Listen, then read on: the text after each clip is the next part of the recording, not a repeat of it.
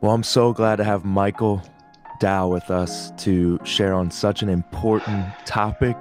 Him and I had dialogued over this a couple years ago, but we just really wanted to get a fresh take. And I wanted to even first off make sure we even hit these. We'll put the links Oh, to both the volumes, but Michael has articulated some beautiful truths from the scripture, connecting them when it comes to fasting. And my wife and I are so thankful for his family. They have such a rich history with our body, really feel indebted to the consecration in their lives and all that they pioneer. But we're just grateful to have you to just be able to pour into our conversation and what we're going after. man, I love you guys. And it's a joy to be able to do this and to do it together. Yeah, so thank you, man. Absolutely. Well, we'll cut right to it, man. When it comes to fasting, it can be intimidating. It can be a lot, like even in today's context and culture, we kind of really don't hear about it as a regular thing. And Sure. seeing your life and seeing your family's life and those that you run with, fasting is totally a part of the community and the way that you all go about things. And I feel like in order to create the best conversation, could you just start us out with like clearly defining what fasting is so that way the conversation can just build upon that? Yeah, sure. I think defining the terms is important so that, like you said, in an ongoing way, as you're interacting with the word, you can interact with it correctly. Fasting, by definition, is abstaining from food or particular foods, especially when experienced as a religious observance or unto a religious purpose. So, at a bare bones, ground zero, entry level type place, fasting is about food. Now, I know usually there's much hostility whenever you try to make it that clear cut, that simple. But in return for that, I would also suggest that fasting is a discipline, but not everything that is a discipline should be considered fasting. Mm, Fasting is a discipline, but not everything that is a discipline should be considered fasting. Because by definition, fasting is about food. But Mike, what about TV? What about social media? What about, extracurricular activities? What about how I spend money? All of those things are disciplines, and we should be disciplined in the way that we engage those things in an ongoing way. However, though, TV is not fasting. You're not fasting TV. You get what I'm saying? You're not fasting Facebook. You're becoming more disciplined in your life with these things that are creating unhealthy or unnecessary distractions. But fasting, even by way of definition, simply like even Webster's definition, is about food. And there's a different cost when you associate it with food than there is these other things. So, just to start it off, fasting is about food. perfect. So that helps. It was so funny. Even this past week, it was funny. Jackie, she was like, Dom will give us some more information on the fast. And then I got up and I said, don't eat. I was like, uh, but obviously in our dialogue, we'll help a few people out that desire to grow in fasting. for Now, sure. Yeah. now when it comes to we're defining fasting, the next question would be, so what would be the ultimate purpose of fasting? And if that's too isolated, the manifold purposes that we could kind of break down. Yeah, I mean it's a really big question because there's much happening in the place of fasting, much happening, even at times beyond our immediate awareness or ability for comprehension. Right, I'll just say some of the things that are happening, not exclusive to these things, but for sure including these things. For one is Matthew 9, right? In Matthew 9, Jesus is confronted by the disciples of John. They say, we've been watching you and your guys. We fast and the Pharisees fast, but you don't. Talk to us about that. There's an indictment, right? They've evaluated his life, and there's an indictment. There's a charge or an accusation against him. The question is posing tension. And he says the bridegroom is with them, so they have no need to fast. But in the days that the bridegroom is taken up from them, then those that belong to me, then my disciples, then those that follow me will be found fasting. So just in simplistic terms, there's something about absence that is supposed to become fuel in the place of fasting. So fasting is a posturing of our hearts and lives to awaken and increase a Maranatha type groan or cry, right? We're familiar with Revelation 22. In the last days, or in those days towards the end of the age, the Spirit and the bride will say, come. Fasting is one of the ways that we awaken our interest of sorts, if I can put it that way. It's the ache on the inside for his return, yes, for his coming again. He says, when the bridegroom is taken from them, then those that belong to me will fast. So the connection here is there's something about his absence that is supposed to get traction in our interests and help us to posture our lives in the place of fasting. When the bridegroom is taken up, then they will fast. Meaning he's not here, and we should not be okay. As good as things can be, as whatever, material incentives, career objectives, popularity, influence, or whatever, you know what I'm saying? As great, quote unquote, great as the conditions of our lives that we might be able to work for or experience, the bridegroom is not here. And he longs to be. And there's something about fasting that is supposed to awaken an ache on the inside, where all of these other distractions and preoccupations, they get eclipsed with this Maranatha groan. A longing for the bridegroom, an intense, acute awareness in our attention for the return of Jesus, where the bride begins to cry out for him, long for him, posture their lives to fast and pray to awaken this Maranatha ache. So, I mean, even if that were the only thing, yes, bro, like if that were it, you know what I'm saying? Like anyone in the conversation that's like, but you know, I need something a little bit more than that. You're like, what? You know? So even if that were the only thing, you know, but there's a variety of things happening, man. Bro, Galatians 5, we know the evidence of the work and the power of the Spirit in a believer's life. We would consider this to be the fruit of the Spirit, right? Love, joy, peace, patience. Well, it lands on self-control. As I've written, fasting in more times than not is about mastery and not just about avoidance. It's about bringing your life lovingly subject to the rule of Jesus, where self-control as an evidence of the Spirit's work and power in the life of the believer, right? Self-control is something that is foreign in our modern day experience, or, you know, just the general landscape of Christendom. You know, we have certain allowances and exemptions for loose living, you know, lack of conviction in certain area, whatever. But self-control is one of the evidences of the Spirit's work.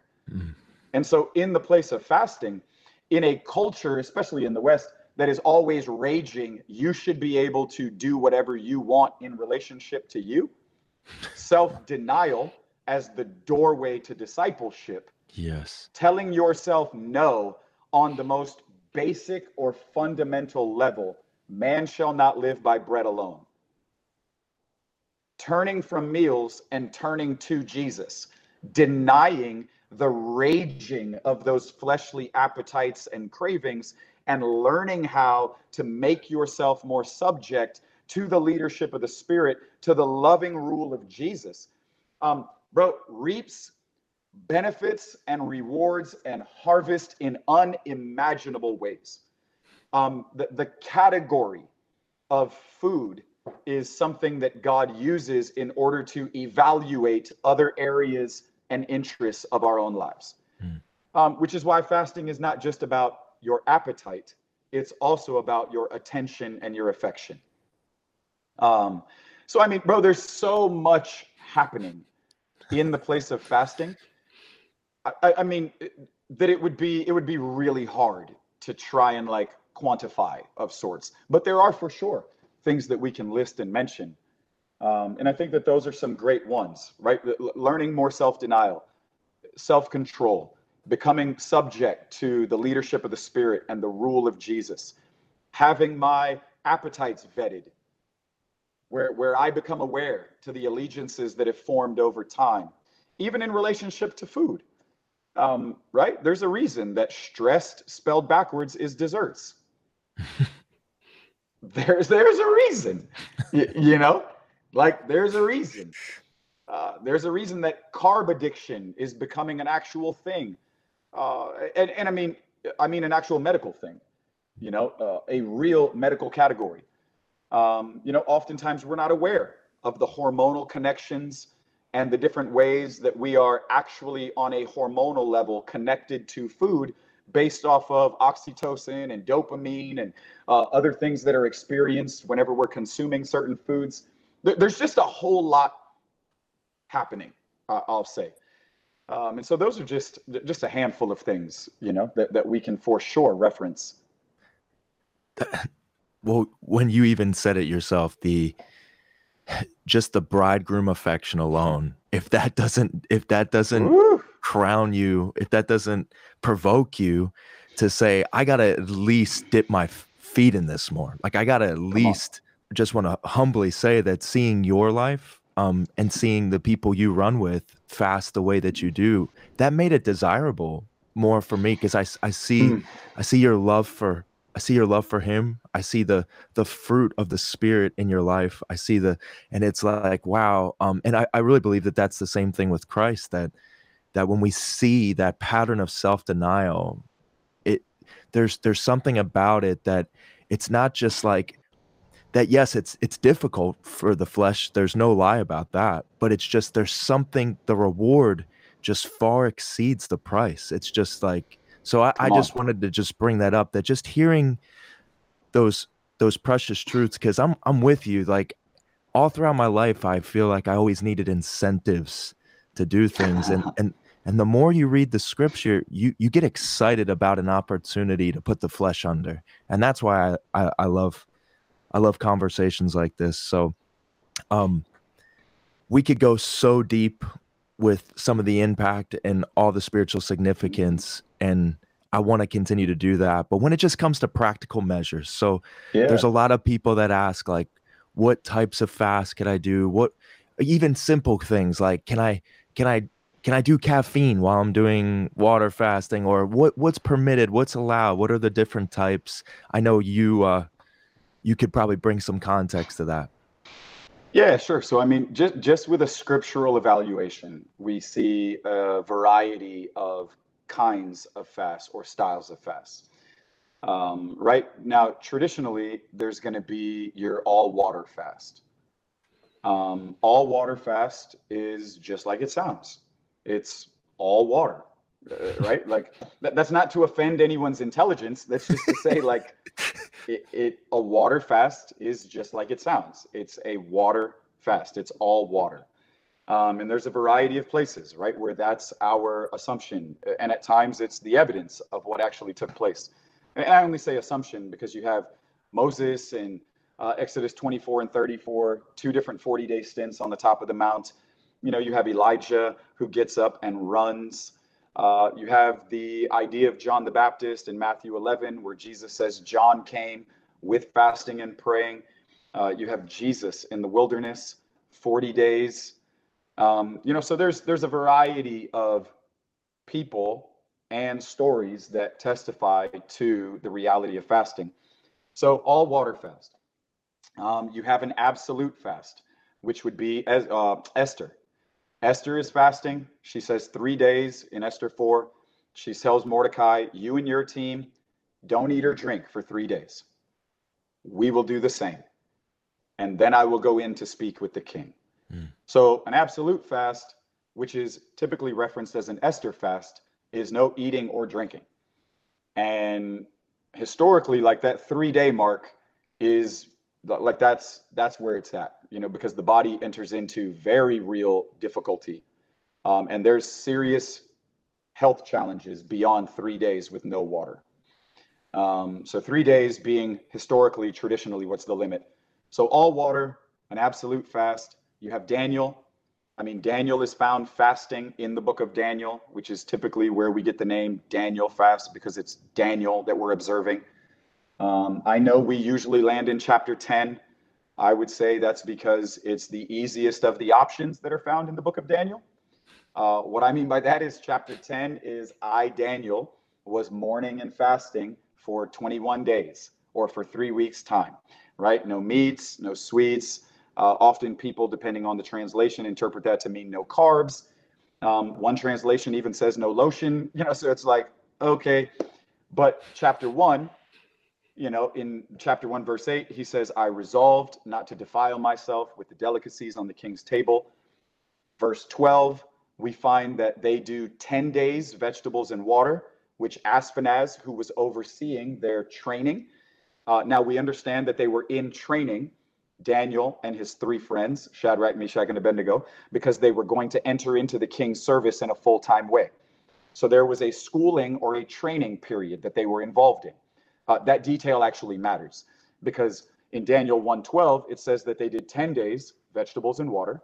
Ashpenaz evaluated them, right? You remember at first, he didn't want to let them do it. He said, I'm going to lose my head for this. I'm responsible for you. You're going to shrivel up. You're not going to be of any good. He lets them do it. After 10 days, he evaluates them. And then it says he lets them continue on. Well, when you continue on, you realize that their schooling period was 3 years. 3 years of training, and then they entered into the king's service full time. So the implication there is they didn't do just 10 days vegetables and water. They did the 3-year period vegetables and water. And then you see the consequence of such in 17:18. Daniel and his 3 friends, God imparts to them wisdom, insight, learning, and understanding. And unto Daniel is given the ability to interpret dreams and visions of all kinds. So Daniel 1, 3 years vegetables and water. Daniel 10, 21 days, no meats, sweets, carbs, whatever. But then in Daniel 9, when Daniel is reading the word of the Lord, prophesied through Jeremiah, he says, I turn to the Lord in fasting, praying, intercession on behalf of the people. But it doesn't say what he did.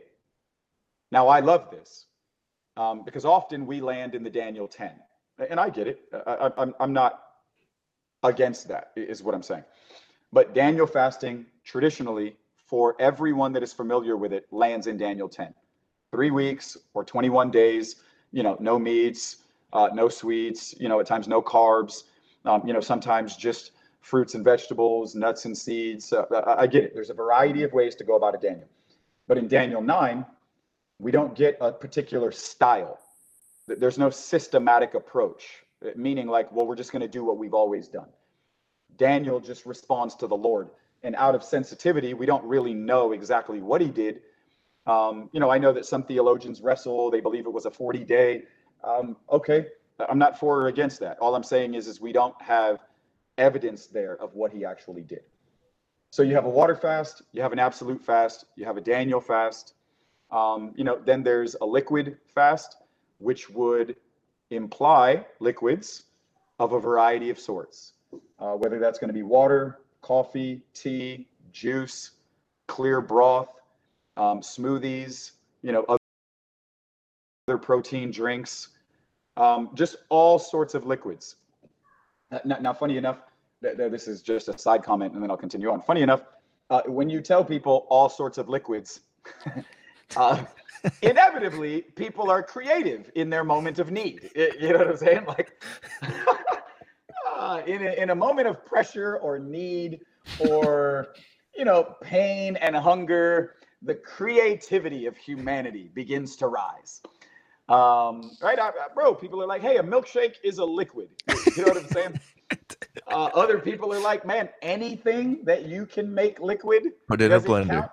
And I'm like, bro, I know people that have put a steak and a baked potato in the blender out of their weariness and desperation in the place of a fast. Like, bro, you said liquid. I'm like, okay, granted, fair enough. I said liquid. So I mean, you have liquids, right? As funny as that is, liquids again: water, coffee, tea, clear broths, juices, juicing, right? So right, like regular fruit juice, whatever kind of juice, or actual juicing, and then smoothies, right? And then you have sun up to sundown, which we would probably be most familiar with out of Islam, right? And Ramadan and sun up to sundown fasting for a period of 40 days. But sun up to sundown, meaning you're just going to eat dinner every night. Sun up to sundown. That's at least the expectation, right? Is we're just going to eat dinner every day. We're going to fast breakfast and lunch and snacks throughout the day. And we're just going to land on an evening meal, to close out the day. So again, absolute, water, liquids, sun up to sundown, and Daniel. So just in practicality's sake, those are the different kind of, little trenches of fasting, if you were going to jump into it, that we could find application for us. That's beautiful. A personal question: which one do you tend to lean the most towards, or would you say that it's been pretty varied? So it's not pretty so my experience has been very varied, has absolutely been varied. Do I have a preference? I for sure have a preference. I am a terrible Daniel fasting person. Terrible. Like, just because I can eat all the stuff that I usually don't really care about anyways. Like, man, I'm cool with vegetables, but vegetables are what you eat with meat. Like, yeah. I don't go to restaurants like dreaming of mushrooms and Brussels sprouts. Yeah. And, no, bro, I'm fine with broccoli if I can eat it with a steak. Yeah. You know what I'm saying? Or like, I don't like go a to tease. restaurants. Yeah, like trying to order a salad. My wife is always like, what's your thing with salad? I'm like, babe, I'm not paying somebody for lettuce. You know what I mean? Like, it's lettuce. Like, I'm fine with lettuce if you lay a rack of ribs on it or something, This is the food my food eats. Yeah, I mean, so I'm not the guy that's like super excited about Daniel fasting, although I have done what I would consider to be, and this word may mean different things to different people. I've done a tremendous amount of Daniel fasting in my history, and recognize and have apprehended a host of reward in the place of Daniel fasting. For me, liquids is kind of like my lane. That's just because, man, we can jump into a liquid. We get beyond kind of like the detox period. We get beyond what is the difficulty of the first couple of days or even first week. We break into what is like the sweet spot, and bro, we're just going to roll. I don't got to worry about trying to figure out what I can eat, what I can't eat. Man, if we go here, what am I going to do if we're hosting people or like being hosted? And now I'm, the guy that's like, oh, they got to come up with something to try to, feed. It's like, no. So typically my sweet spot has been liquids. Done a bunch of water fasting, done sun up to sundown fasting. I remember the first time the Lord spoke to me about a sun up to sundown fast, I was kind of offended, because I was like, man, like if we're going to fast, like let's fast. You know what I'm saying? Like, Yeah. What do you mean? Like, we're just going to skip breakfast and lunch and and then I got into it and realized very quickly, oh, this is not as easy as I thought it was going to be. If anybody's seen the movie Groundhog Day, right? It's almost like you get up every day and you're starting over again. Because you can eat in the evening, so it's deceiving. Right? You battle through all of what is the day one experience for the whole day, and then you eat in the evening. And so it's like Groundhog's Day. You get up the next day and you do it all over again. You get up the next day and you do it all over again. So for me personally, my bend is more towards liquid fasting, although I try to pray about it every time. I try to ask the Lord if there's a particular style that he's either leading, and if I can sense God's leadership in any direction, then I'm always going to go with that. I'm not just kind of like, hey, this is what I do. This is what's most comfortable for Yeah, me. yeah, yeah. Like, like I try to, historically, I've always just done it a certain way. And so I'm not really open to other, no. I try to pray about it each time. I really want to sense like a leading from the Lord.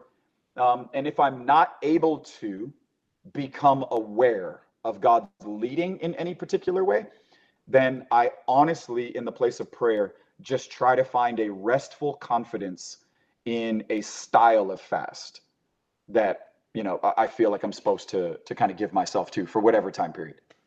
I really appreciate that answer. No, that's amazing. So this is we also inquired from our body of a few questions to kind of bring to the table. So I was going to formulate a few of those. Sure. So one of them was before fasting, I guess would be the best way to frame this question. Before fasting, what are some passages of scripture, which I know there's probably a myriad, but what are some passages of scripture that could awaken this conviction more in the heart ahead of a fast? Yeah, for sure. So Matthew 9 is a big one, right? So we already referenced Matthew 9, Yeah. right? Bridal posture, Maranatha cry, the absence of Jesus creating a motivation in my affections and in my attention and in my appetite. I would connect that to Revelation 22. Matthew 6 is always great. I mean, Matthew 5, 6, and 7 is amazing, but Matthew 6 is amazing. I think it's 16, 17, 18. Matthew 6:16 is when Jesus says, when you fast like this. So again, there explicitly, Jesus says when and not if. Mm-hmm. And so that's a big one. Like that's a big one in the conversation. He says when you do it. So the idea there is, as a follower of Jesus, it is understood that according to Jesus, this is going to be a part of your way of life. Mm-hmm. Now, granted, we're not in competition. We're not comparing our lives, comparatively to what others are doing. But as for me and my house, Joshua 24, like as a follower of Jesus, it is implied that fasting is going to be when you do. It is going to be a part of my lifestyle. So Matthew 6 is another big one. For me, I would even look towards Galatians 5, right? The fruit of the Spirit, the evidence of maturity in being conformed to the likeness of Jesus, which is what the fruit of the Spirit is actually creating a reference point for, right? It's the evidence of the Spirit's power transforming the human experience, making them more like Jesus. And this is now what it looks like, right? When the Spirit is accomplishing that agenda in you, love, joy, peace, patience, that's what it looks like.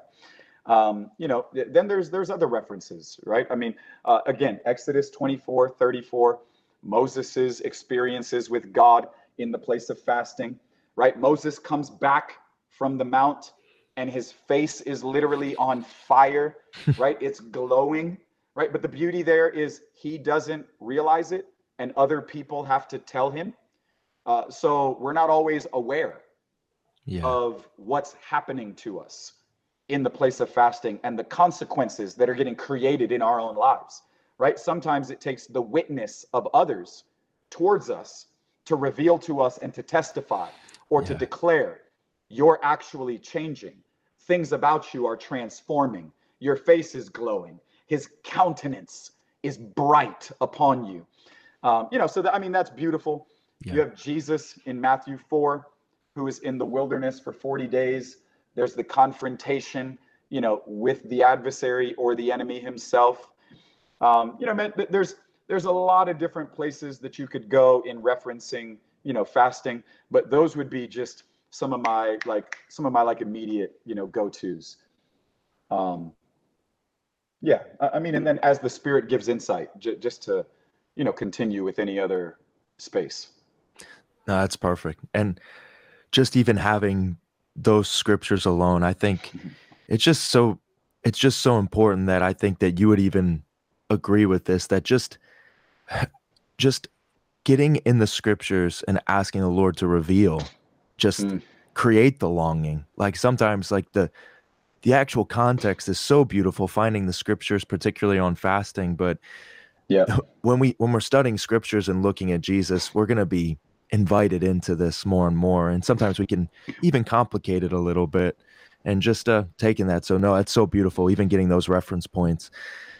Could I say something Yeah, just yes. because of what you just said? And I know that it's something that you and I have talked about even previously. You said, right, like apprehending a biblical vision. So when the Lord invites us. So I know that there's probably going to be people who hear that type of language and ask themselves, like, well, what does it mean Mm, to have the yeah. Lord invite me into a fast? Well, just beyond the basic explicit language that we already have, right? Matthew 6, when you do it. Matthew 9, when the bridegroom is taken up, then they that belong to me will be found fasting. So excluded from those two places, you can actually get motivated into a fast in a variety of ways. Mm, In a variety of ways, right? So one is discipline, two can be desire, three can be design, and four can be, what I've called despair. Um, Discipline is Psalm 35:13. David says, I humbled my soul with fasting. Just meaning that there was no prophetic word, there was no corporate call, meaning like, well, we together as a body are going to do this. There was a simple evaluation of what my life looks like and how I can consistently, as a way of life, give myself to the lifestyle practice of fasting. That might mean I'm just going to look at my calendar and I'm just going to say, hey, listen, every Monday I can skip breakfast and fast and pray. Hey, listen, every Wednesday I can do sun up to sundown. Hey, every Friday, Saturday, I can do a Daniel. Whatever. It could be that basic. It could be that simple. I love I it. don't need a Gideon fleece. I don't need like a prophet to lay hands on me in like a prayer line or in a fire tunnel where somebody gives me the style of the fast and the dates. It's like, no, I can just, as a mature person who wants to grow in God, I can look at my own life and I can say, what can I do on a consistent basis? It can be by discipline. And David says that in Psalm 35:13. It can be by desire, right? We have Hebrews 11:6. God is the rewarder of those who diligently seek him. And we all realize that we want to live consistently with a certain measure of hunger, right? Like we would all at least, I hope to God, we would all at least say, man, I want to live with hunger for the Lord.